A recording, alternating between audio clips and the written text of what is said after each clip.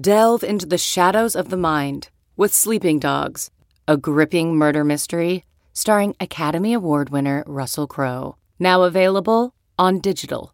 Crowe portrays an ex-homicide detective unraveling a brutal murder he can't recall. Uncovering secrets from his past, he learns a chilling truth. It's best to let sleeping dogs lie. Visit sleepingdogsmovie.com/Wondery to watch Sleeping Dogs, now on digital. That's sleepingdogsmovie.com/Wondery. CarMax is putting peace of mind back in car shopping by putting you in the driver's seat to find a ride that's right for you. Because at CarMax, we believe you shouldn't just settle for a car. You should love your car. That's why every car we sell is CarMax certified quality, so you can be sure with upfront pricing that's the same for every customer. So don't settle. Find love at first drive and start shopping now at CarMax.com. CarMax, the way car buying should be. Hello and welcome to the Yahoo Fantasy Football Forecast. I'm Liz Loza, joined as always by Matt Harmon for our recap of Sunday's games. Now, because we don't typically talk about the Sunday night football game in these episodes, this might be the only NFL podcast in the world that won't mention it this week. I mean, there's kind of a big event happening. Tom Brady, Bill Belichick, not going to hear those words in this podcast, except for just now, which I did. So I guess we did. Sorry. There you go, Matt. There you go. Yeah. We're definitely going to be the only one that will not have like a full 30 to 40 minute discussion about this one game, which again, we're just trying to stand out from the marketplace here. Yeah, no fake Boston accents here. No mentions about pies and bars where friends know your name. We're going to get right to it. But actually, before we dive into all of the fantasy fun, let's take care of a little pre-show business. By now, I'm guessing that our listeners have heard us talk about Yahoo Fantasy Plus, and those listeners fall into either one or two categories. Either you, dear listener, are utilizing the Trade Hub, the Research Assistant, and Andy Barron's absolutely fire weekly newsletter to dominate your league, or you haven't gotten around to it because your fantasy football team is suffering as a result. And maybe you're just feeling a little apathetic. Well, don't be like that. Get on it. There's still time. It's only week 4. We're cruising to week 5. So let this be your reminder that you can try out Fantasy Plus for free at yahoofantasyfootball.com/plus. Matt, speaking of trying out new things, not for free, but in a price that maybe you weren't expecting, Justin Fields had a second start. How about that? How about that for a segue? Nailed it. Absolutely nailed it. Well, Matt Nagy, he has a game plan. I'm not quite sure which quarterback it's for because it was really just about the running back. And that running back's name is David Montgomery, who I hope he comes up with something else for week 5 because Montgomery hurt his knee after a big game this week. Yeah, well, it sounds like Bill Lazor was the one who called the plays in this very one. Very true. Yeah, so, and of course, Matt Nagy then afterwards, I will not be answering any more play call questions for the rest of the year. It's like, buddy, just let the good thing be the good thing. Like, if it's working for your team, why do you have to be so weird? Also, can you just give the guy a little shine? Like, does it cost you that much to be like, yeah, Bill made it happen against the Lions, which was really a very difficult matchup, let's be honest. Yeah, it was a pretty tough hurdle to clear. It was great to see David Montgomery get after it in this game. Also love to see Darnell Mooney, 125 yards on 5 catches, made several deep catches down the field. That is kind of what we thought the Justin Fields experience would bring to this offense over Andy Dalton. Look, Fields is still a rookie. It's not gonna be completely clean. I certainly was not expecting just 9 yards rushing from the guy. Allen Robinson got over our meager FFL line of 49 and a half yards. I think I threatened to fake quit if he didn't get over that. He got over that, still just 63 yards. This offense is not going to be suddenly a fantasy football bonanza by any means. I mean, Fields is just not at that point. This offense is not at that point, but I do think this offense has been good when Bill Lazor has taken over the play calling duties before. Like, some of these guys just aren't, and I don't blame them. Like, it's tough to do multiple different things. Like, Liz, it would be tough for you or I to do this podcast and write an article at the same time. But it's like doing two things at once is tough. Doing two things is tough for old Matt Nagy. So like, let's just let Bill keep calling the plays, Yeah. I mean, my issue with Matt Nagy, and I don't want to turn this into like Chicago tonight, but you might have had a plan for the rookie that fell into your lap and that made the city cheer with glee and hope for the first time. Like, that's sort of the issue. But You're right, in terms of what we're seeing now from fantasy. This was the hint. We saw the hint of Mooney being the favorite target for Fields 2 weeks ago before last week's disaster. I guess the main question is, though, like Allen Robinson, 3 catches on all 3 targets. So we like the efficiency. We're not particularly surprised that he's clutch. But 63 yards, 1 28-yard catch, like, this is problematic. And if the game plan continues to be focused on the run, again, David Montgomery has a knee problem, so we'll see. I don't know how much volume there is going to be. No, I mean, it's just the offense is in no way constructed for Allen Robinson to get the type of volume that he's got the previous 2 years in 2019 and 2020. Just whether it suddenly does become an aggressive run first operation with Fields or Montgomery. Defense is not good enough to do that. Maybe they were this week against the Lions, but not overall. Yeah, either that or just, one way or another. I just don't see how this team is going to be on the field enough even for Allen Robinson to get 150 plus targets. So, I mean, he's kind of just a boom bust low end wide receiver 2, if that, maybe the rest of the way. I mean, it's a bummer, but maybe Fields gets more comfortable and that's another thing too. With all of these rookies that come in, I feel like I've been complaining about this basically all through the first month of the season, but all of these rookies, whether it's Justin Fields or even Trevor Lawrence and obviously Trey Lance too, like a lot of these guys, I think Trey Lance did take a few snaps with the ones in the offseason, but like Justin Fields never did that. He doesn't have timing down with a guy like Allen Robinson. So we'll just have to see how it develops throughout the year, but I don't know, I'm pretty nervous about it for sure. Mm-hmm. I mean, you're basically hoping for you're treating him like a tight end, like 3 to 5 catches, over 50 yards and a touchdown. Like, honestly, what do you I think that if you're fearlessly forecasting like every week, that's going to be the range. Next week, I believe they have the Raiders, so we'll see. Let's talk about Detroit briefly. I think the most interesting thing about Detroit, like DeAndre Swift didn't get off as much as we expected he might. Jamal Williams led the backfield in terms of totes, but Swift did see 6 targets through the air, so he remains a solid PPR option. He wasn't like a top 12 fantasy running back, but I don't think anyone's going to sit him or downgrade him outside of the top 24 at the position because of the volume.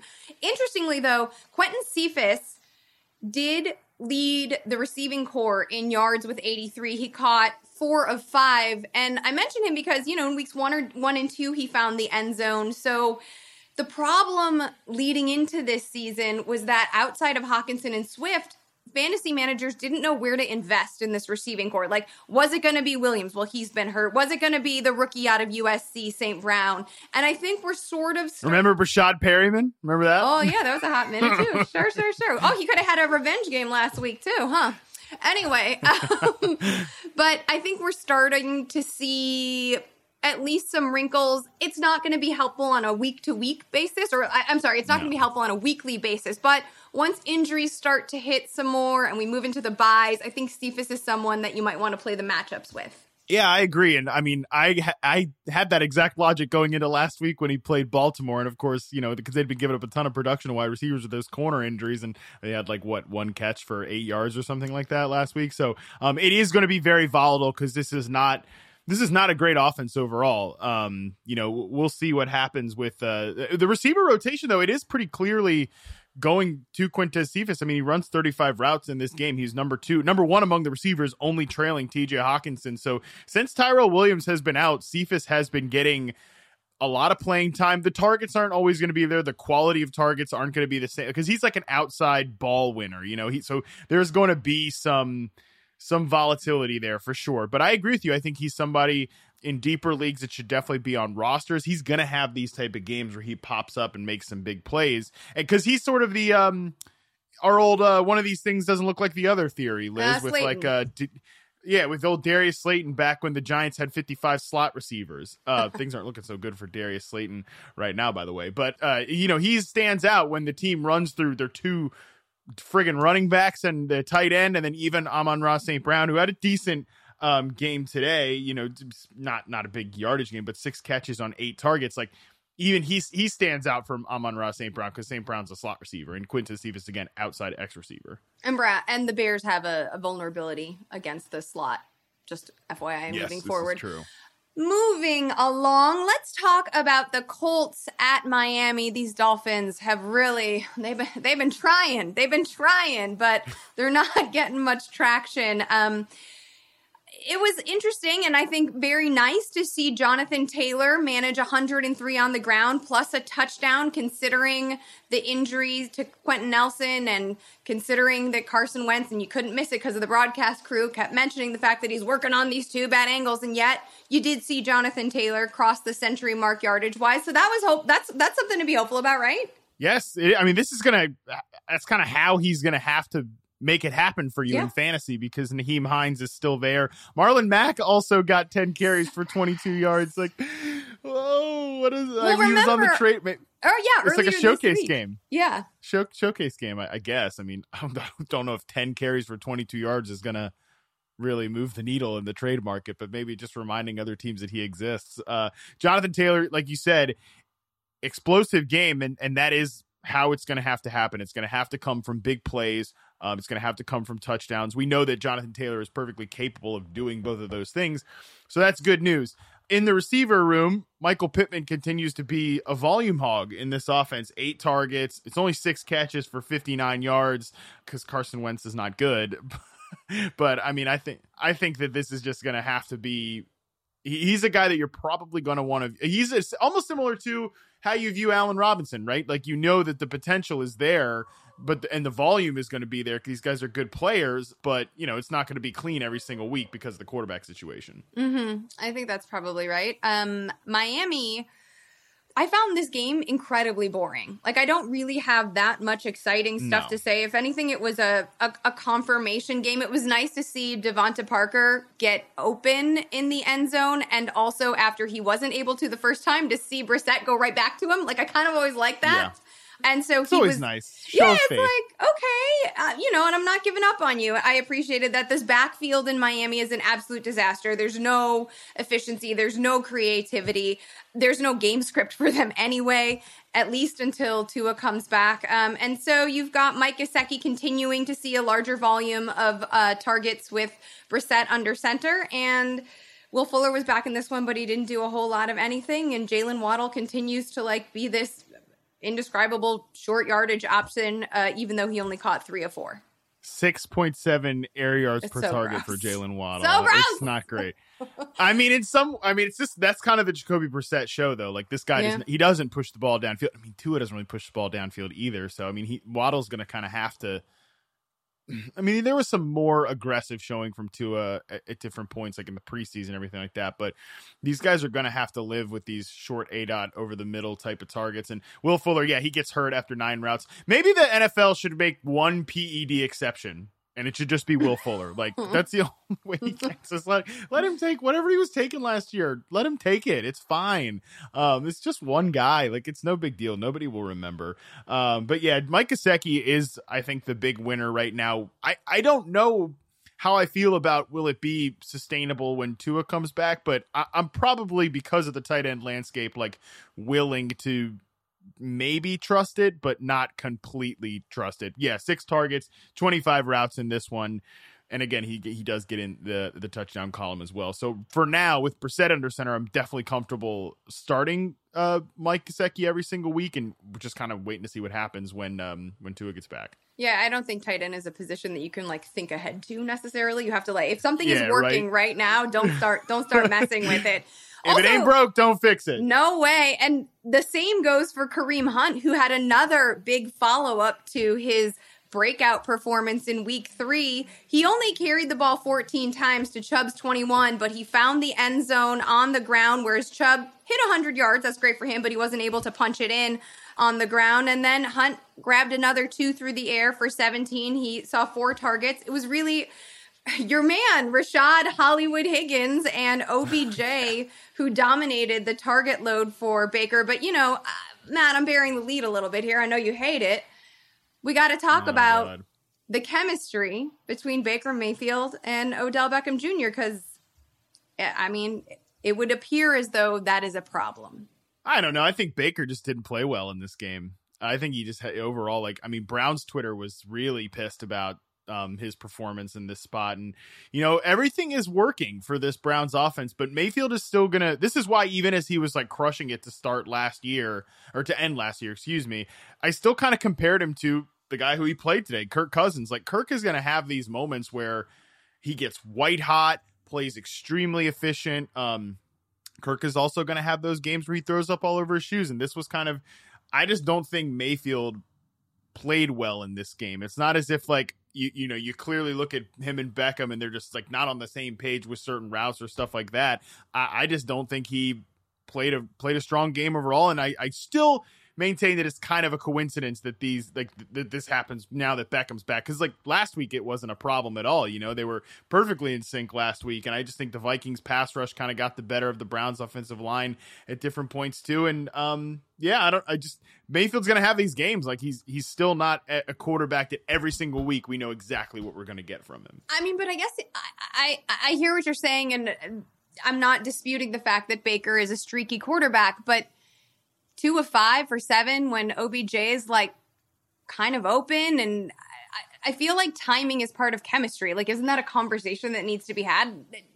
The timing between these two. If you don't want to talk about rapport, if you don't want to talk about chemistry, if they're not dialing up each other and playing Call of Duty or whatever the kids do, I feel like the timing is off, and I don't think that is wholly on Baker because we have seen him click with Jarvis Landry, a different receiver, 100%, a different type of receiver. Oh, yeah. But, we have seen him click with other receivers, but the one that is, the flashiest, that has the most ceiling potential, there's issue. Yeah. No, there's something to it. I just can't quite put my finger on it, and that's maybe what bugs me about it is I'm not willing to. Maybe this is one of my weaknesses as an analyst. When I can't explain something, I'm almost willing to just not believe it's true. Wow. That's a whole nother pod series that we could do on things that may or may not be true because they're hard to understand or explain. Definitely. I'm getting a little transcendental right now. So I'm just going to move across to, you know what? Actually, that's a great segue because Dalvin Cook entered this game with an ankle injury. And obviously the Vikings had trouble creating any sort of offense. And when Mike Zimmer was asked about it after the game, and, it seems like an obvious point to say, was it because of Cook's ankle issue? Could he just not get things going, and then the rest of the whole offense couldn't, flourish? And he was like, nah, I don't think that was it. He went in and out a couple times, a little bit gimpy, but nah, not that. So maybe Mike Zimmer, too, can't explain it, so he doesn't believe it. Perhaps, right? I know that there was the report going into it that Tom Pelissero and Dalvin Cook had a conversation that, and Dalvin basically said, I'm playing today and expect me to be me. And then there was also something about how he kind of wanted to have a big game and put it, because he was playing his former coordinator or something like that. Yeah. And I was like, what are we doing? There's something about that felt a little weird. And like you mentioned before, that Mercury is in retrograde, so maybe we're just all feeling a little off. Dalvin Cook really trying to prove something here. I don't know what he's trying to prove. Part of me was almost like, why are we rushing Dalvin Cook back? I don't know if he's being rushed back, right? What the hell do I know? But Alexander Madison's coming off such a big game. Sure. In his stead. Why not just ride the guy for one more week? This game just overall did not go to my expectations. I expected this game to be, and I talked about this with Minty on the Yahoo Sportsbook Live show today. It feels like a lot of these games where the consensus, I'm putting myself in there too, is this looks like a really high scoring game. This could be a potential shootout, whatever. They're not this one didn't go that way. The Seahawks 49ers didn't really go that way. I feel like unders overall have been hitting a lot this year. I don't know. Don't quote me on this. Because I'm only going anecdotal. I don't know if that is actually the case that that unders have been hitting more this year, but it feels like a lot of these games that we're sort of kind of circling on our fantasy calendars as like, oh, this could be a really high scoring matchup. This one had a pretty high total. A lot of people were very excited to like stack this game up in daily fantasy. It just did not go that way at all. I thought this was going to be a pretty even match, but I hear what you're saying, and I think that still we're trying to figure out the importance of pieces that are not fully healthy.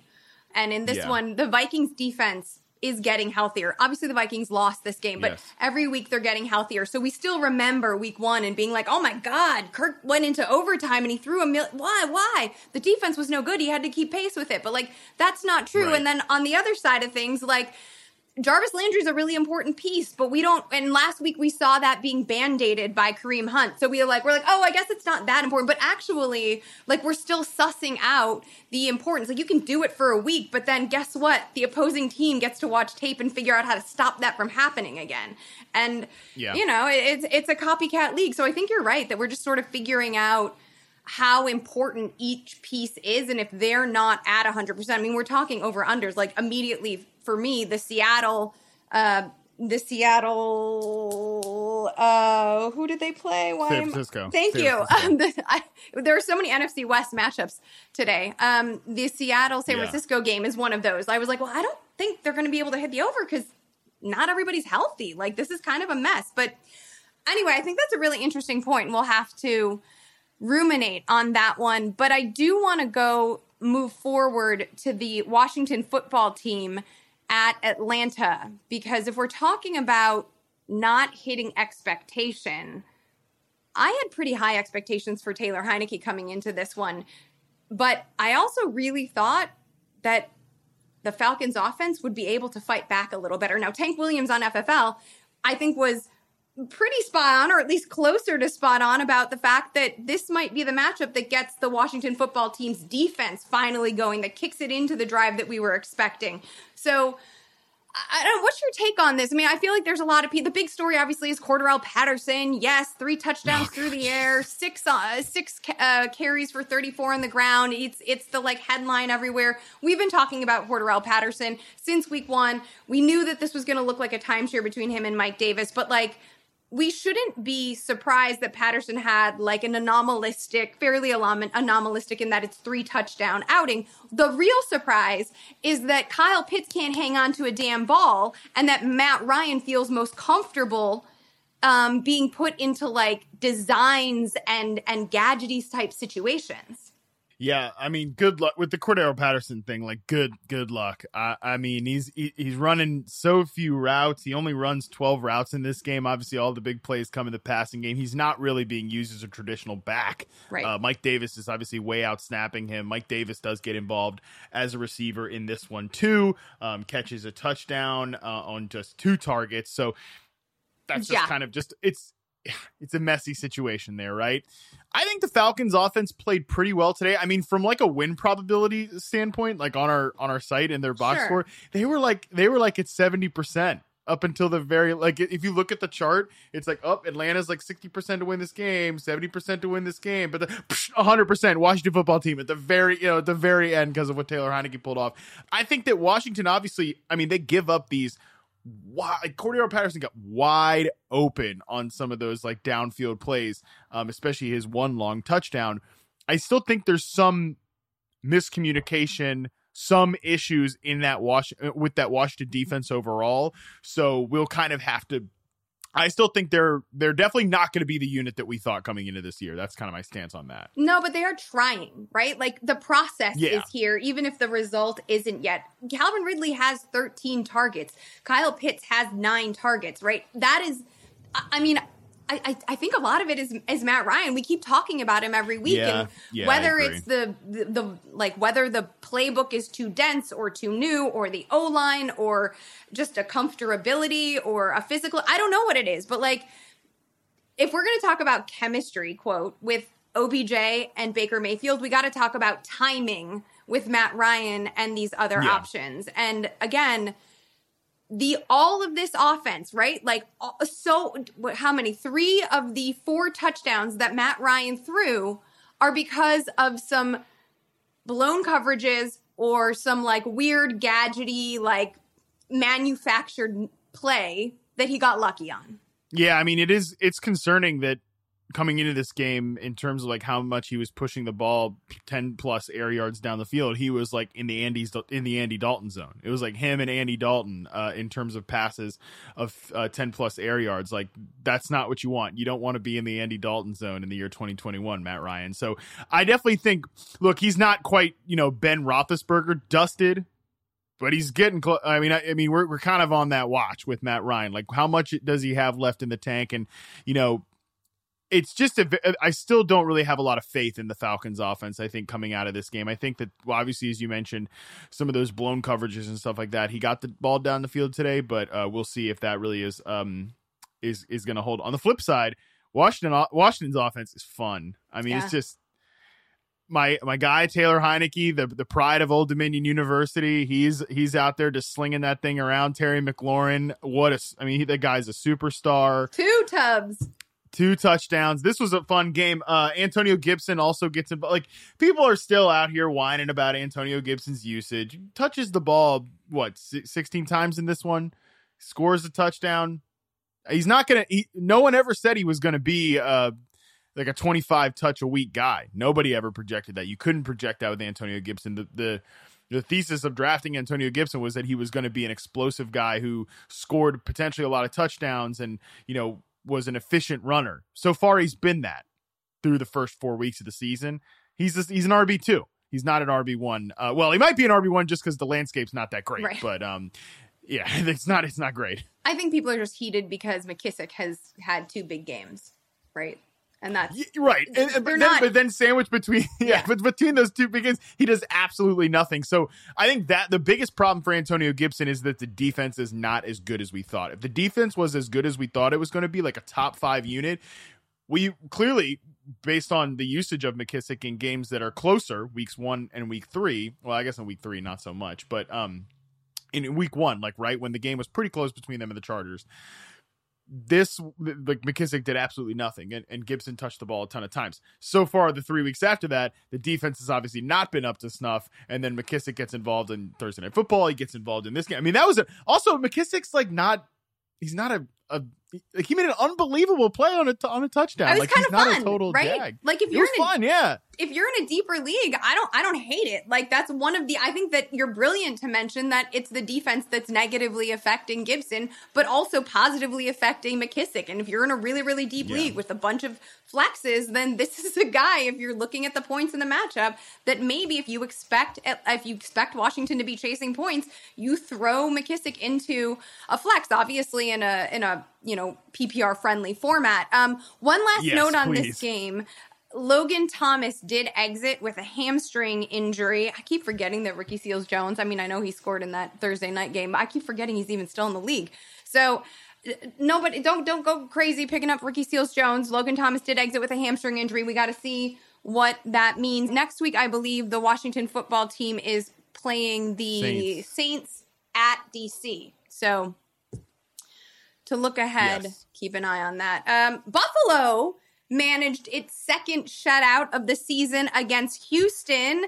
Dawson Knox, by the way, now 4 touchdowns over 3 games. You and I talked about him and talked him up, frankly, on FFL. He was in my sleepers piece. I said this in my sleepers piece, you never want to chase touchdowns, but he's making it awfully tempting. And also, you don't mind being attached to an offense that passes that often and a quarterback that good. And that might be the exception of chasing touchdowns. You can chase touchdowns when you're playing, in an offense that's tethered to Josh Allen that throws the ball like this. I'm totally comfortable with chasing touchdowns with Dawson Knox. I mean, he's getting up there close to being like a top 12 tight end the rest of the way. I mean, I think if he's not, like, in terms of like your rest of season rankings, like he might be up there at this point because he's continuing to get volume. I mean, there's no question with his playing time. He ran 25 routes in this one. That wasn't far off from Stephon Diggs and Emmanuel Sanders at 28. It was more than Cole Beasley. He gets 8 targets. I can tell you for a fact, because I had Josh Allen, Stephon Diggs stacked in daily fantasy. And I mean, Diggs had a pretty big game here, 7 catches, 114 yards. But every time they got in that red zone, I'm like, all right, let's get our Stephon Diggs touchdown here.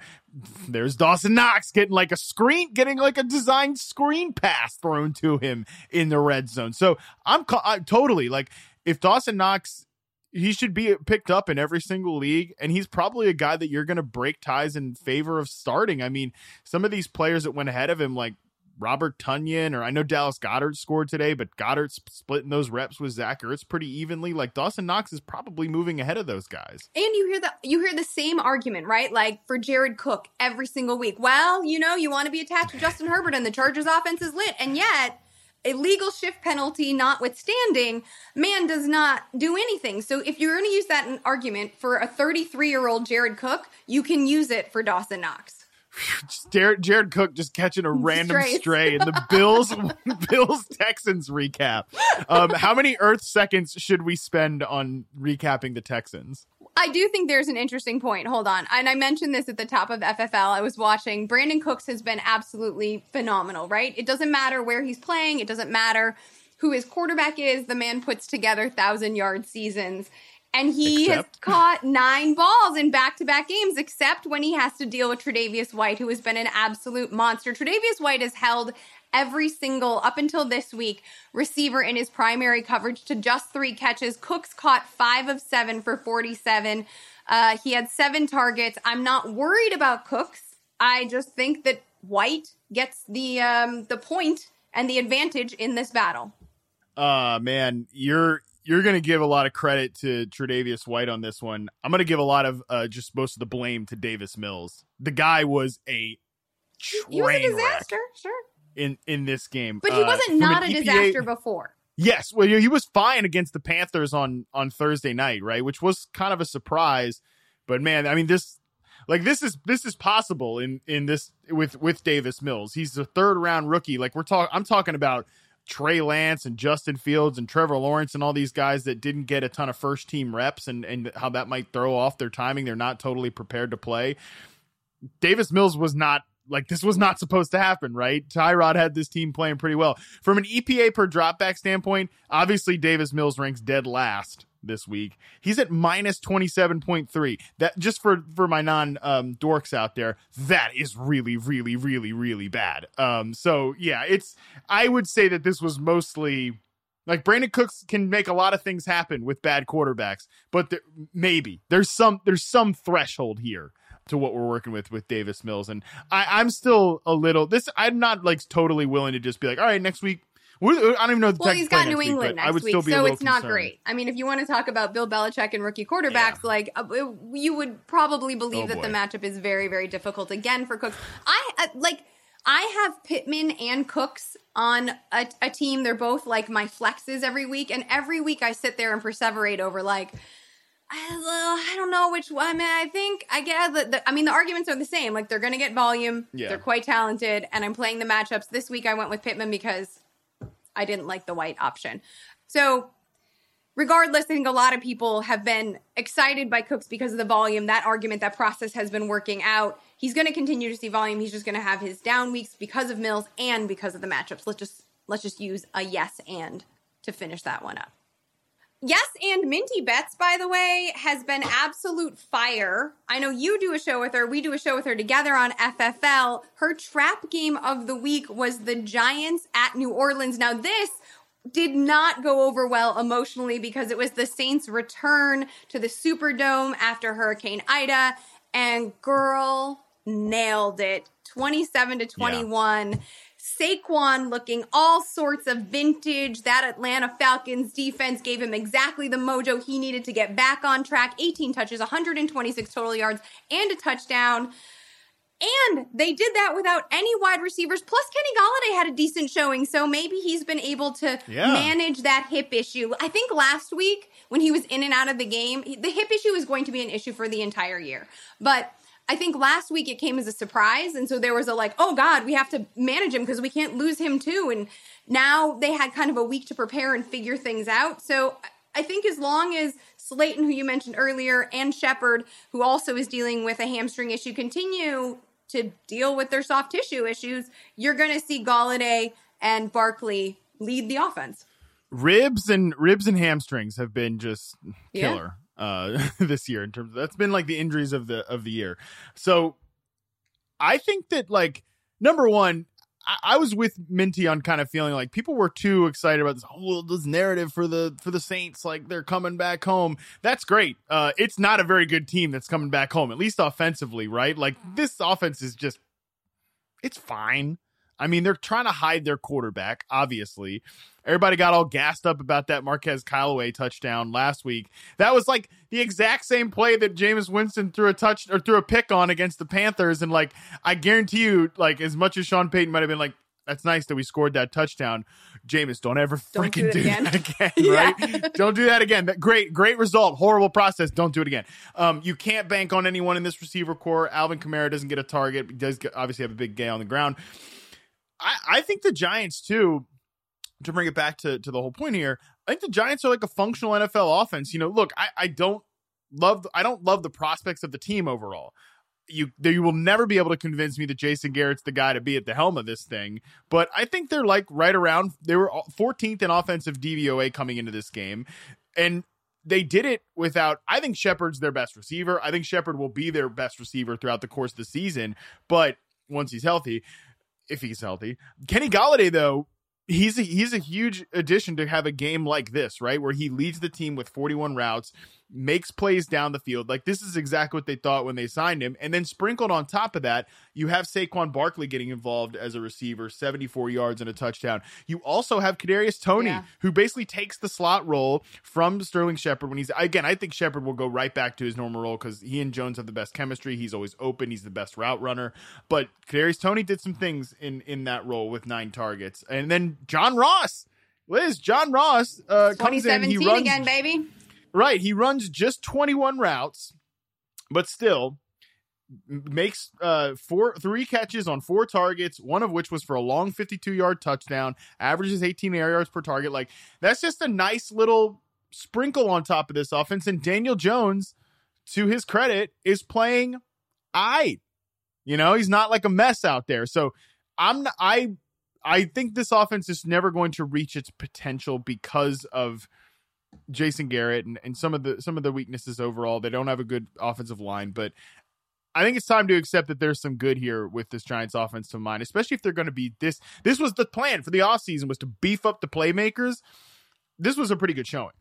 I that's a lot. I mean, hold on. Let me think about this for a second. I don't want to sound like I'm too excited. I don't want to sound like I'm that excited about the Giants or anything, but my expectations were really low. And I think they're clearing my very low expectations. I think the New Orleans defense is a very good run defense. So it's nice to see Saquon performing at this level, given the matchup. I also think if we're looking at various players exceeding expectation, the fact that Daniel Jones, because what is Kenny Golladay, right? Like, we know that Sterling Shepard has been having a revelation because he's back in the slot where he is probably best suited, right? Kenny Golladay is a high variance player who doesn't separate very much, but can win those contested balls. So Daniel Jones, is able through this showing that to illustrate that he can fit the ball into these tight windows and that he can succeed at that. Something that we were curious about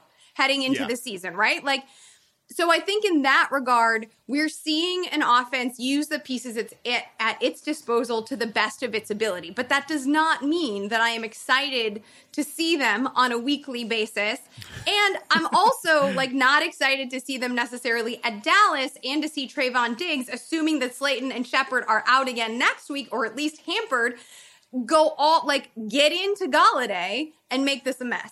The schedule's not good for the Giants going forward. You mentioned the Cowboys next week. Then they get the Rams, the Panthers, the Chiefs, the Raiders, and the Bucks. It's like, oh boy. I mean, it's a good thing that they stole a win. Not even steal a win. Again, I think that the Giants and the Saints are pretty equal. I just don't have a lot of respect for the Saints offense with Jameis Winston back there and that cast of characters at wide receiver. Well, we don't know what it is, right? Do we know what the Saints offense is really? No. We know this week that Sean Payton is like, well, crap, I guess we should get Taysom Hill involved because I don't know what the hell this is.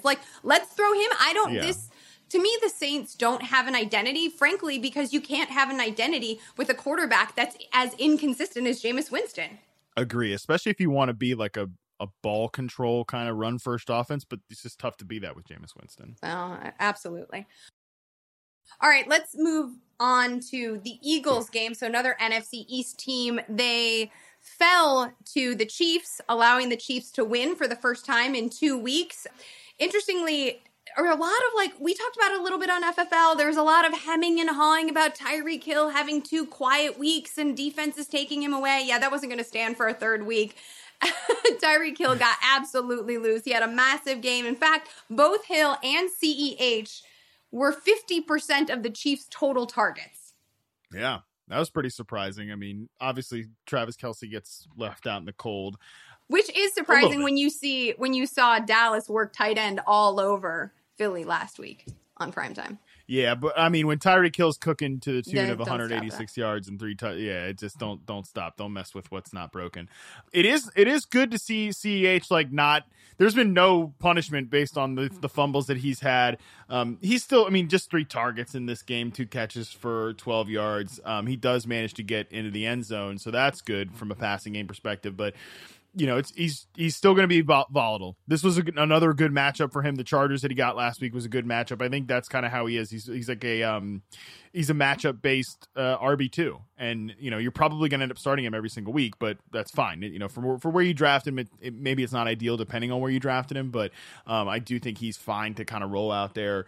And I expected the Chiefs to roll in this game, but at least the Eagles gave a pretty good fight back. Mm-hmm. Jalen Hurts played a pretty good game overall, pretty clean. He did rush for 47 yards on 8 carries, but 387 yards and 2 touchdowns through the air. He made it happen with Devontae Smith, 122 yards, 10 targets for him. That's kind of, in the backfield is a mess. I mean, Miles Sanders, that'll be enough of that. That will be enough of Miles Sanders, I think. Not really, but I mean, Kenny Gainwell is continuing to be a factor in this backfield. He is gaining, in fact, on Miles Sanders. Oh, boy. Gross. Gaining Super miles gross. On Miles. But it's mostly because Miles Sanders won't catch the ball. He doesn't get any opportunities in the passing game. And even when he is efficient in the passing game, he's not electric. Gainwell had 8 targets in this one. And yes, the Eagles are going to chase points, but let's be real. Eagles are going to be chasing points. I felt like even though Hurts' game was clean, there were moments that I was just like, oh, God, bro, it doesn't have to be this hard. I feel like you can, and he's not technically a rookie, but he feels very much like a rookie. And you can feel him thinking as he's dropping back. And it's almost like, and maybe I'm projecting, but it's almost like you can hear him saying, I know I'm not supposed to run. I really want to run, but I know if I run, they're just going to tell me all I do is run and I should pass. And then he overthrows Greg Ward or something in the end zone. Yeah, I think it's also too just, with this offense, like I mentioned this on FFL when talking about Miles Sanders, is I just don't think they're it's not an offense that feels designed for Jalen Hurts. So maybe that's maybe they're trying to kind of push him to be more of a traditional quarterback, and they're asking him to do more traditional quarterback things. But nothing when I watch this offense feels like it's designed to take advantage of his mobility. It's more of just about him scrambling. And obviously he's still developing as a quarterback. Ray Garvin and I talked about this last week. He mentioned that in the Cowboys game, they wanted him to throw to Devontae Smith to the point that Fields was just not looking at that side of the field. He's only looking at one side and hitting those reads over there, not getting off his first read. That they actually moved Devontae Smith from the right or the left, whichever one it was. And so it's if you're not going to look over there, we're just going to put our best player over here. Damn it! You're going to look at this guy one way or another. So I think again, that's just where Jalen Hurts is right now. But I know they were very complimentary of him. The head coach Nick Sirianni was complimentary of him after this game, and so that's a good sign. Yeah, I think we're trending upward. There's as Jalen Hurts said in his post-game press conference, every game is a learning opportunity, and he feels himself, in fact, absorbing and evolving more and more. From a fantasy perspective, nobody cares about anything that we just said because the guy's literally a top 10 quarterback. He's just going to fall ass wet backwards into being a top 10 quarterback this year, no matter what. Because of the rushing ability. So maybe he should just rush, right? Instead of thinking about how everybody would like him. In fact, not everybody would like him to be probably doesn't care about our fantasy teams, though. No, probably not. if we're talking about falling backwards into fantasy production and surprising, Sam Darnold is thus far the number 1 quarterback in fantasy for week 4. Panthers lost, though. Yeah. There was some bad Sam Darnold in this game. I mean, 2 interceptions, 5 sacks, but unlike Jets Sam Darnold, there was a lot of positive results as well. I mean, he continues to be a force sort of as a runner. He runs 5 times, he scores twice. At some point, that's not going to continue to be the situation. Like, he's not going to score a rushing touchdown to this clip. I can't believe my whole timeline. How dare all of you that said Cam Darnold? I mean, there was way too many of that. That's filthy. It's embarrassing. Yeah, back to the drawing board on that one. You're right. Sam Darnold is no longer seeing ghosts. He is being moved and pushed forward by his spirit guides. It is happening in Carolina, and I am all about it. And from onwards, like rippling out from that, DJ Moore, monster game. You called it a couple of weeks ago, about to take his giant leap as a true alpha, converts 8 of 12 for 113 and 2 touchdowns. Robbie Anderson, there was some squeaky wheel begging for that grease heading into this one. Saw double-digit targets, but womp womp, couldn't convert for mostly just half of them. He converted on about half of them, less than half of them. 5 catches for 46. But we do like to see the volume, I guess. Yeah. I mean, it was good that it didn't come at the expense of DJ Moore. That's never good when you have something going in terms of chemistry with the receiver, and then you got to like suddenly just do the squeaky wheel thing. Sure. From a target standpoint, yeah, it was great for Robbie Anderson. Air yards per target standpoint, 12 air yards per target, 42 routes run. It's all there for Robbie Anderson. It's just not quite clicking. I know a few like Jets folks have pointed out that, despite the fact, these guys have played together, they'll certainly have great chemistry, that it kind of took some time in it. Like Robbie Anderson always would kind of be a slow starter with the Jets, and then he picked things up towards the end of the season. I have no idea if that means something, but I just have seen a few folks that follow the Jets closely mention that as potential, like maybe it's going to just take a little more time for Robbie and Sam to get it down. But I mean, I just think that what's happened here is DJ Moore has just ascended so far to the point that you're not going to, like, that's the guy. Like, you're not going to go away from that guy because he's just better. Like, Robbie Anderson was good last year, but, there was still another step for DJ Moore to take, and he's absolutely taken it. Mm-hmm. I think that's right. This was the first game without Christian McCaffrey, and a friend of the podcast, Mauricio Gutierrez, posted a stat on Twitter I wanted to share. Just a reminder that when a number 1 difference-making player goes out, you can't just automatically replace him with, a rookie from Canada. Chuba Hubbard, 47% of the snaps. Rodney Smith, 38% of the snaps. Royce Freeman, 17% of the snaps. What? That was a twist. Yeah. That was a twist. Rodney Smith did not see that one coming. No, he didn't have any rushing attempts, but he did draw 5 targets, and he converted on all 5 of them for 48 yards. And we shouldn't be so surprised. He ran 19 routes to Chuba's 10. Well, but we shouldn't be so surprised by that, because the knock against Chuba coming out of college was that he didn't have a lot of experience in the passing game. We saw him drop 2 key balls through the air on primetime, right? So we knew that, like, and what do we, Royce Freeman? Royce Freeman is basically Jordan Howard with slightly better hands. Like, of course, I thought that maybe it was going to be Terrace Marshall who picked up that slack, but no, it was Rodney Smith. Yeah, no, I mean, I think that you're not looking at Chuba Hubbard as a guy that you're just going to drop into the McCaffrey role. Also sounds like there's a chance McCaffrey could be back next week. So they're not really. This is not we'll smart. See about I hate when they do this. They did this last year and they rushed him back. I remember when they did this with Saquon in 2019 and rushed him back. I mean, like you said earlier, I don't know if they're rushing back. I'm not living in their body. Who the hell am I? But why not just take a breath? Nobody expects the Panthers to be where they are right now anyway. Playing with house money a little bit too, and I mean, who the Panthers play next week? I mean, I think that this is an offense that can function without McCaffrey. Because, well, yeah, that should be a pretty close game. Their defense is still playing extremely well too. I know that the Cowboys ended up with a big game. Zeke ran all over them. Dak threw 4 touchdowns. I think that's the interesting conversation in this game, is that the Cowboys are multi-dimensional.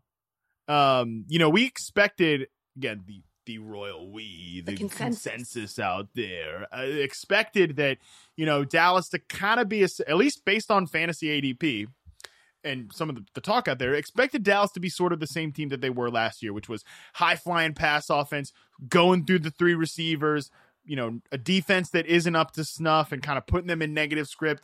Like, literally, none of that is true. None of that is true. The Dallas defense is pretty good. They're doing exactly what you want a defense that's partnered with a great offense to do, which is just be good enough to mess some things up for the other offense every now and again. Trayvon Diggs has a pick in every single game. Like I mentioned, they got after Sam Darnold in this spot with 5 sacks. They've been pretty good at rushing the passer overall. And, you look at the offense too. Dalton Schultz has clearly been the guy over Blake Jarwin at tight end so far this year, but both of those guys, in terms of routes run, snaps, playing time, blah, blah, blah, both those guys get in the box today, at the expense of CeeDee Lamb, who has a quiet game. Amari Cooper scored a touchdown as well. But, then you also got the backfield where Tony Pollard continues to be explosive, but Zeke can just be counted on to carry this huge workload as well when they need him to do it. So Dallas is a little more difficult to project than we thought coming into the year, but it's to the betterment of the team.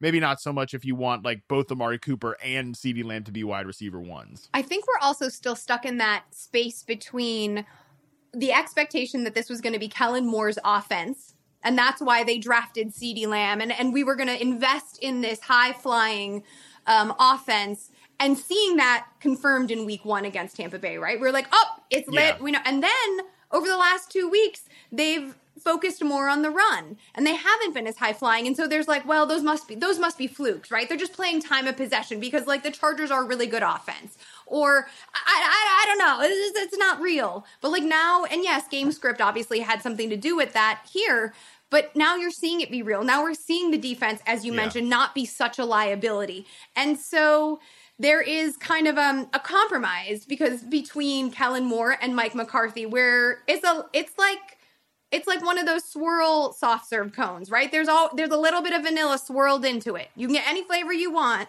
but there's a little bit of Mike McCarthy's vanilla swirled into it.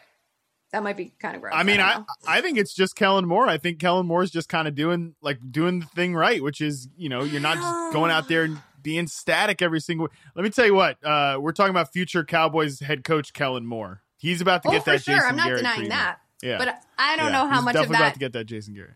I don't know how much of that is Mike McCarthy not.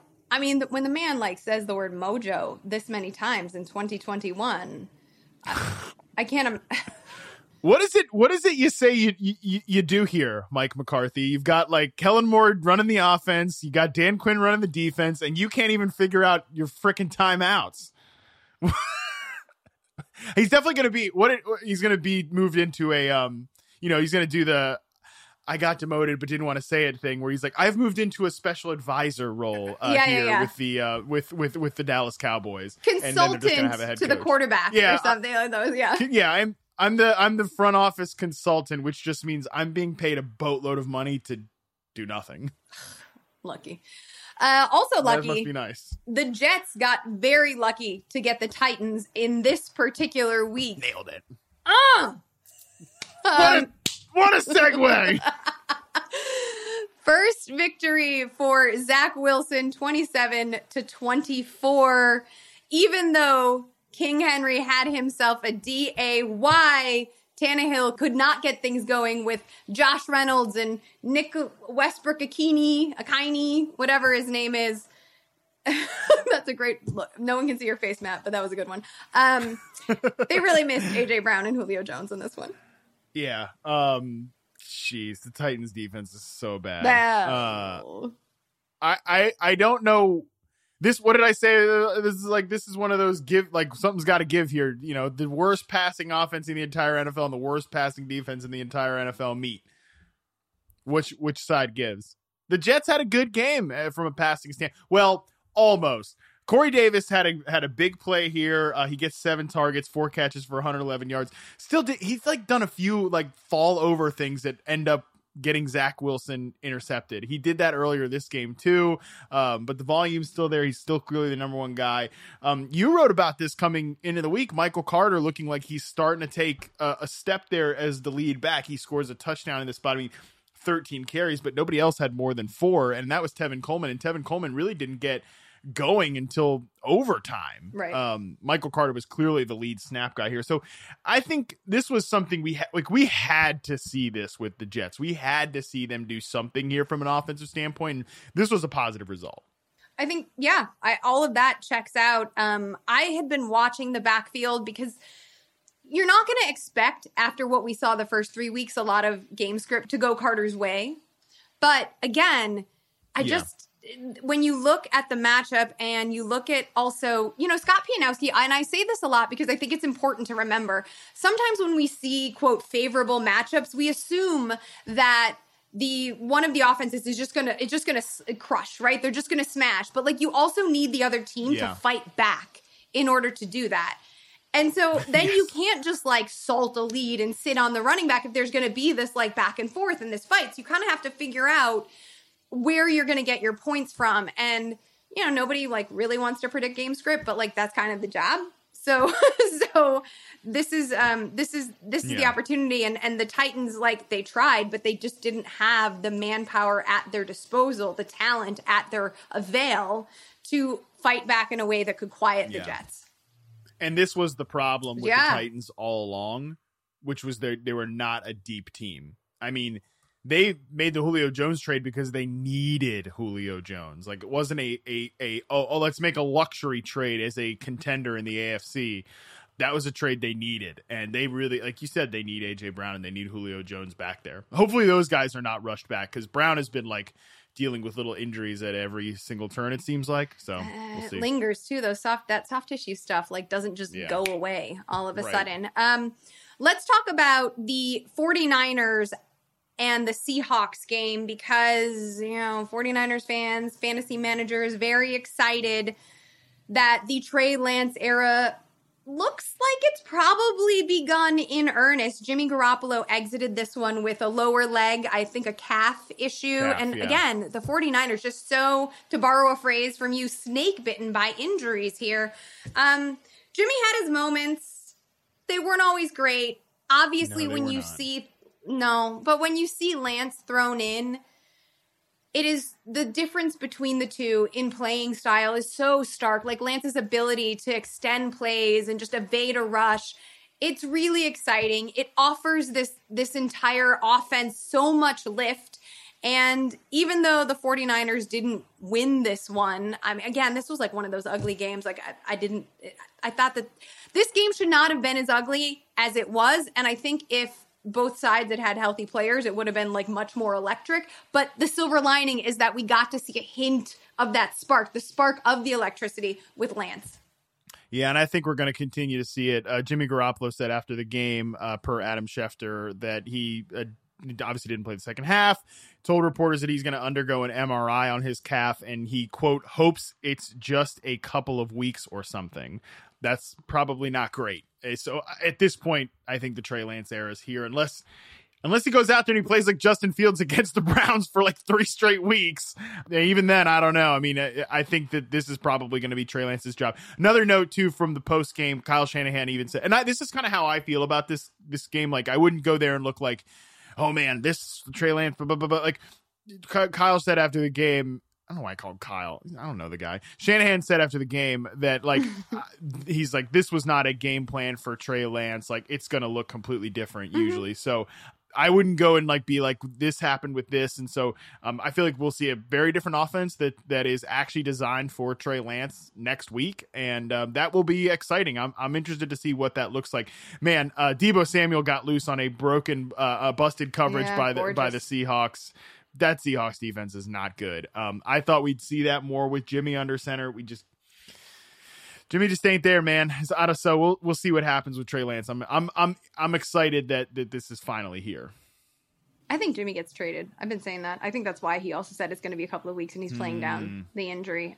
Where to, though? I believe the Houston. Yeah, that makes sense. Gross.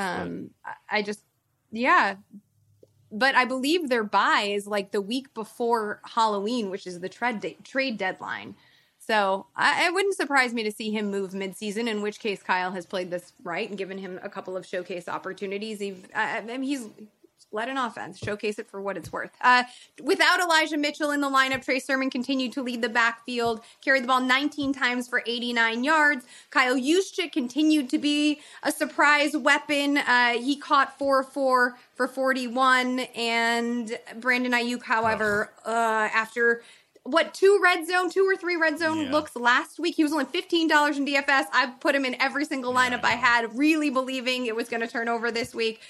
Caught just 1 of 3 for 15. We'll see. Maybe things will look different next week with like Lance actually involved in the game plan. I don't know. It sucks. It sucks to be me. Tyler Lockett was dealing with a hip injury. DK Metcalf managed 4 catches for 65 yards and a touchdown despite a foot issue. I'm not going to talk about it. Oh, I do know what I want to talk about because I do the sleepers week. I do the sleepers article every week, and I never do what I'm about to do, which is why I'm going to allow myself to do it. Sometimes when you're writing the sleepers piece, and Matt, I'm sure when you're doing like fantasy freebies on FFL, like you're trying to find someone under the radar, right? You're not trying to be like, well, Zach Moss, who just scored 2 touchdowns, is a quote sleeper, right? You want to say something interesting, but also you don't want to just look crazy. Mm-hmm. And I was like, I really feel like Freddie Swaim is going to have an opportunity here because you've got Everett on COVID, you got Lockett banged up, you got the rookie out with a concussion still from week 1. The back half of the defense in San Francisco is all sorts of banged up. Josh Norman's got this lung problem. I feel like Freddie Swaim is going to score. And then I was like, nah, I just can't. Too crazy. Like, I can't write that. I can't write it.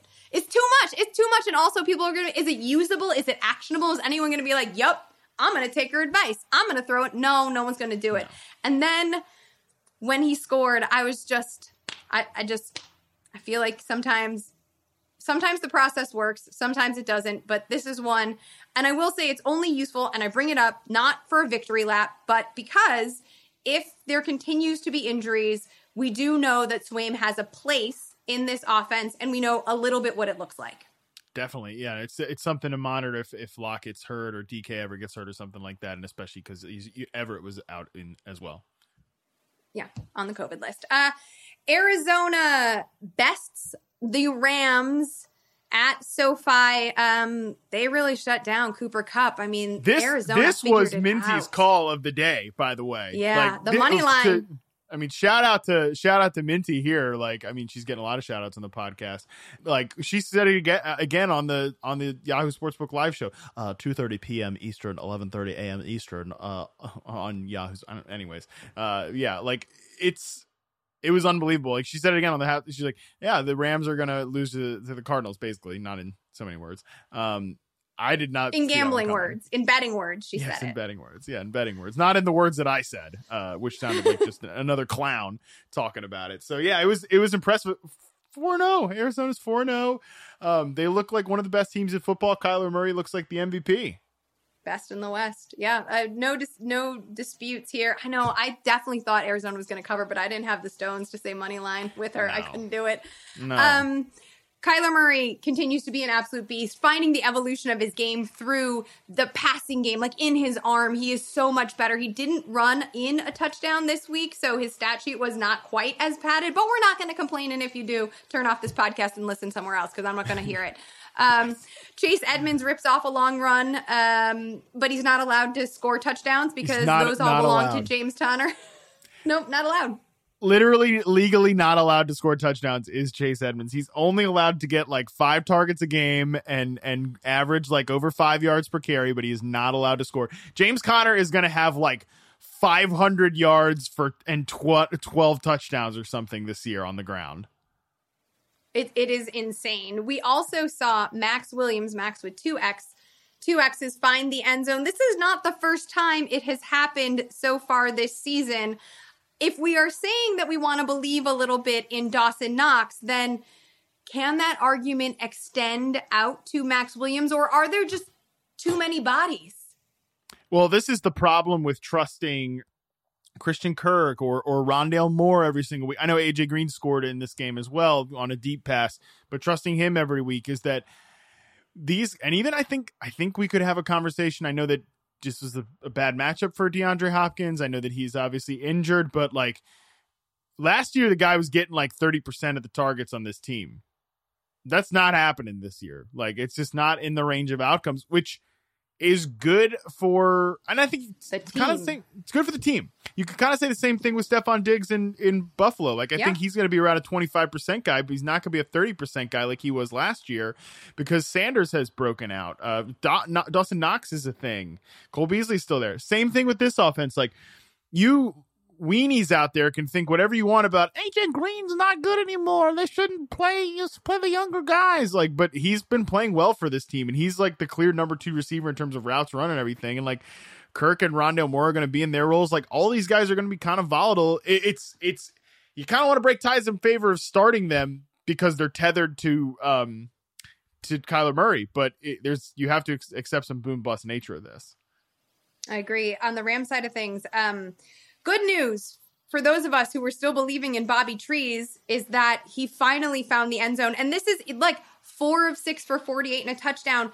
Kind of like, I mean, there's a difference in a drop off in talent, both at the coaching level and at the quarterback level. But similarly to Allen Robinson, like you're going to hope for 4 to, well, but the receivers themselves are similar in terms of being technicians and reliable.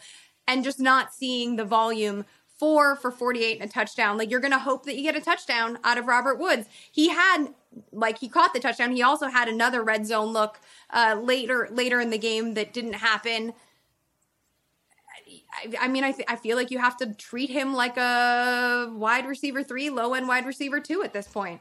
Your use of he finally scored a touchdown is both true from a season long and this week perspective, because it literally took to like the very end of the game for him to get that touchdown. Or we were going to be having another conversation about, this is not great. Yeah, I think Robert Woods is exactly what you said. You got to lower him down from where you thought he was going to be to start the season. Cooper Kupp, 5 catches for 64 yards. They're going to be games like that. I still think he is a top 10 receiver the rest of the season. And Van Jefferson continues to be a thing. Van Jefferson is not running as many routes as Robert Woods or Cooper Kupp, which is a reversal from the first week of the season. But Van Jefferson makes plays. Guy is clearly the third receiver there. Also, it was crazy to see that Darrell Henderson. I was not expecting this, right? Because we talk about these guys that they want to take it easy on or whatever. You would think that Darrell Henderson was like the candidate number 1 to take it easy on. After they literally trade for Sony Michel because they're worried Darrell Henderson can't hold up. Darrell Henderson gets hurt, and then he just returns to like playing all the snaps and running 35 routes and getting passing game targets and having a pretty decent game overall.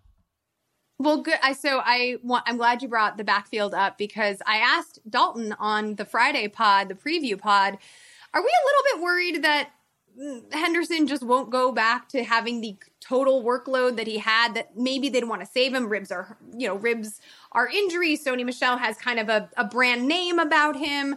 Dalton was like, nah, McVay just leans on one guy. Whether that's true or not, Michel's early fumble sealed the deal for Henderson. Yeah, so we ain't worried about it now. Yeah, I mean, and it was stark. 57 snaps to 7 in favor of Darrell Henderson to Sony Michel. Like I said, 35 routes to 3 for Sony Michel. I kind of with Dalton that I never thought this was going to be like a split backfield, but it would be like a Michel month, a Henderson month, like something like that. Like they would, but maybe not. Maybe it just will be Darrell Henderson the rest of the way.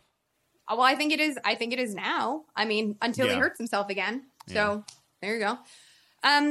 The Packers. You want to talk about ugly games, messy games. The Packers took it to the Steelers. From a fantasy perspective, here's a note. If Aaron Rodgers said he wants to get his old teammate more involved, I don't care if he mentions Jordy Nelson's name next week. Then Jordy Nelson is coming out of retirement. He's going to catch 2 touchdowns just like Randall Cobb did. Of course, there's no MVS, so it made the slot a more viable position for Cobb to own in a voluminous way, and indeed he did. So that happened. Ben Roethlisberger is washed. I know you've got big feelings about how Big Ben is an albatross around the necks of the rest of Pittsburgh's young receiving core. No Chase Claypool this week. Have at it, because this to me was just like a super ugly no one saw it coming, and we all saw it. No one saw maybe Randall Cobb coming, but we all saw the rest of it coming. Yeah, this was completely like predictable. How this game was gonna go. Yeah, obviously outside of the Randall Cobb thing. I don't know I don't know what to say about Ben Roethlisberger. Like we're gonna until he decides to retire, which probably should be tomorrow. We're gonna come and do this every week with Ben Roethlisberger, where he's clearly holding the offense back, and like the receivers are pissed. Like they're pretty pissed off now. I don't know. I mean, Juju's out there pissed off on the sideline. I'm like, you had an out, man. You could have left. You could have gone to Baltimore, right? Or Kansas City. They get an offer from the Chiefs. I mean, talk about like I am instantly filled with regret, or whatever that Joel Bluth meme is from the frickin' whatever that show. Yes, a meme drop. Harmon, welcome to week 4. Welcome to the season. Took a minute. I can't even remember what the show's called. Arrested Development. That overrated comedy. Overall. It's good, but it's not as good as people think it is. But definitely not overrated as Ben Roethlisberger, because everybody knows he's washed at this point. It's God. I mean, I know I said I wasn't going to sit here and talk about it, but now I'm going to talk about it. I just can't watch the guy throw short of the line of scrimmage on 4th down. Like throwing short of the sticks on 4th down is a sin enough, but God, he's like throwing a Najee Harris behind the line of scrimmage on 4th down. It's like, you're just asking, okay, Najee. Again this week. Again. I mean, it's like, okay, Najee, do everything. Like, break every tackle and make this work. It's not going to work. Oh, it's so bad. Because they have good players. It's so bad. I'm sorry. It's fair. I mean, and you hear the broadcasting crew also, like, making excuses. Like, in the same game that he breaks an NFL record 400th career touchdown pass for himself. Like, you hear the broadcasting crew saying, like, well, this offensive line is just a liability. And like, he looks old, and you're right. The players are pissed, but Najee Harris is going to continue to see a ton of volume, not double digit targets in this one, but still 7. I'm not going to complain about. So he has 6 catches. He carries the ball 16 times, finds the end zone, plus 62 on the ground. We know what we have here. And so in some ways for fantasy, like now we know what we have, and we can move from a point of confirmation. And without Claypool in the mix, like Deontay Johnson did catch 9 balls for 92 yards and find the end zone. Like, we don't mind that. I guess we just can't think about what could have been, and we just have to think about what is. Good life advice. Indeed.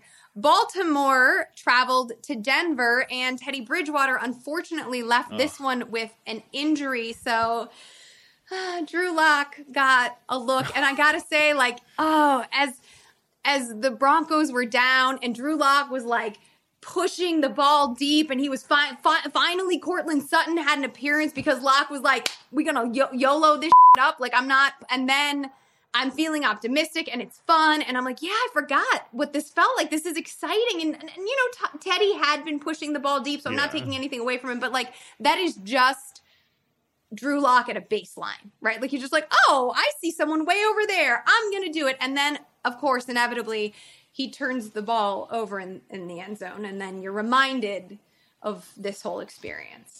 Yeah, he was out there like yelling at Cortland Sutton after they didn't connect on a deep pass.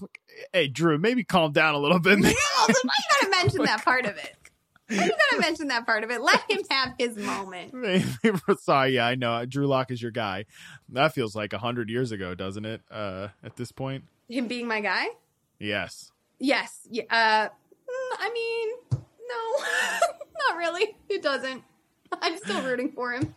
It feels like 100 years ago. But anyways, like, I don't know what to say. It's unfortunate for Teddy. Hopefully he can come back. It's a concussion. Hopefully he comes back soon. We'll see. Because it's just not the same offense. But this is also like, hey, this, they had made a living early on, beating up on the Giants and the Jets. This was a bit of a stiffer test there for the Denver Broncos overall, and they didn't really pass it. On the Ravens side, God, I guess they just want Latavius Murray to be their guy. Okay. This was super frustrating. Tyson Williams, a healthy scratch. Just to get Le'Veon Bell some, like, reps? I guess. Hope that was fun. I do like that they pushed like one like extra little bit just to get that like 100 yards rushing streak or whatever at the very end or something. Lamar still looks great as a passer. I really love the way they're throwing the football right now. Obviously he has just 28 yards on the ground. But throws for 300 yards. Hollywood Brown comes down with a couple huge vertical plays. I hope all the whack jobs who want to take to Twitter and tweet about every Hollywood Brown mistake and use their very unoriginal jokes of that he's not Hollywood Brown, even though he doesn't. It's not LA Hollywood. It's like Florida Hollywood. I guess you want to call him Gainesville Brown or Tampa Bay Brown. Anyways. I hope you enjoy it. It's like live with the drops. The guy makes plays. Rashad Bateman will be back. They need Rashad Bateman at some point because that'll be enough of the whole Sammy Watkins as a starting receiver thing. But Marquise Brown's going to still make plays, and he's had 3 great games and 1 dud of a game so far this season. Marquise from West Palm Beach. That's what we should call him. Naples Brown. Oh, that one felt weird. All right, so let's do Naples is a nice town too. My mom lives in Naples now, so it should be a little nicer. Destin Brown. Brown is destined for I at West Palm Beach. Anyway, let's move to the Raiders at the Chargers. You and TJ do a DFS show, so give me a little DFS preview for Monday Night Football. Well, like I mentioned on FFL seemingly 100 times, like I said, sometimes you got a good research nug during the week and you just gnaw on that thing like a dog with a bone. You just keep on going at it. The fact that the Chargers, I think, are going to be a really interesting matchup for the Raiders because the Raiders receivers are all really cheap in daily fantasy, $14 to $12. You've got Renfrow, Ruggs, and Edwards in that order. Edwards and Ruggs are vertical guys. They have high ADOTs, but Renfro's a really sneaky player to me in this one from a prop betting perspective too. His over-under in terms of catches on BetMGM is just 5.5. Yeah, I think he's going over that total because this is a team, the way the LA Chargers play defense, the way that Brandon Staley designs defenses, they're going to take away the vertical pass. They've been great at taking the vertical pass away all year. 26.2 passer rating on throws of 15-plus air yards so far this year. You could tell, still have these numbers memorized. I think that suits like a big Darren Waller game, a big Hunter Renfrow game. It makes sense there. And we know that the Chargers can be run on. So that's really the key here. Getting some clarity out of this backfield, which we don't have just yet. John Gruden says that Josh Jacobs is very questionable, but there seems to be some optimism that he's going to play. So whether it's Jacobs, because it ain't Kenyon Drake, right? Like Kenyon Drake, they gave him all that money just to be Cordero Patterson, basically their version of Cordero Patterson that doesn't score touchdowns. So it'll be either Jacobs or Barber. I'm really interested in whichever one starts because I think the matchup is right there. The Raiders have run the ball. They ran the ball really well last week against the Dolphins. Barber touched the ball 26 times. That was unbelievable. So, and what the Chargers are. The Chargers are the Chargers. Like, it's Herbert, it's Keenan Allen, it's Mike Williams, it's Austin Eckler. I think if I'm going to default to one of them, I will default to, if I can still, because the Raiders receivers are cheap, I think that helps you kind of unlock a few of these Chargers. If I'm going to default to one of them, I think I'll default to Eckler because they've still given up some big passing game plays to the running back. And overall on the ground, I think they're a little weaker than they are through the air, the Raiders pass defense. I think that's also I think everyone's going to be after Williams chasing the touchdowns from the week before, and then Keenan Allen would be the second option because people are like, well, it's not going to be Williams, it's going to be Keenan. So being on Austin might make the most sense. And I agree with everything you said. I think I said it on FFL too. Like, I expect the Chargers to focus their energies on, of course, shutting down Darren Waller. That's going to be easier said than done, but also focusing on Ruggs because, as you saw against the Chiefs, they want to take away the explosive plays, the down the field plays. And so seeing Renfrow get loose a bunch, and we know that Carr trusts him, and we know that like that is, a little bit of like in stasis harmony for Carr and Ruggs, like seeing him move the chains, especially in I think the Yahoo DFS is half-point PPR, so I think that might work really well for anyone playing that game. So congratulations. That is it for week 4. We did not talk about Tom Brady, who I'm pretty sure probably just broke some records. Anyway, we've covered the game. It's time for us to go. You can keep the conversation going with us on Twitter, though. We love social media. You can follow me at LizLoza_FF and Matt at MattHarmon_BYB. And while you're at it, make sure you're following at Yahoo Fantasy for the latest news and analysis from our whole team. That is going to do it for this episode. Scott and Andy will be back tomorrow with recommendations of who to pick up and who to drop. Until then, we're out.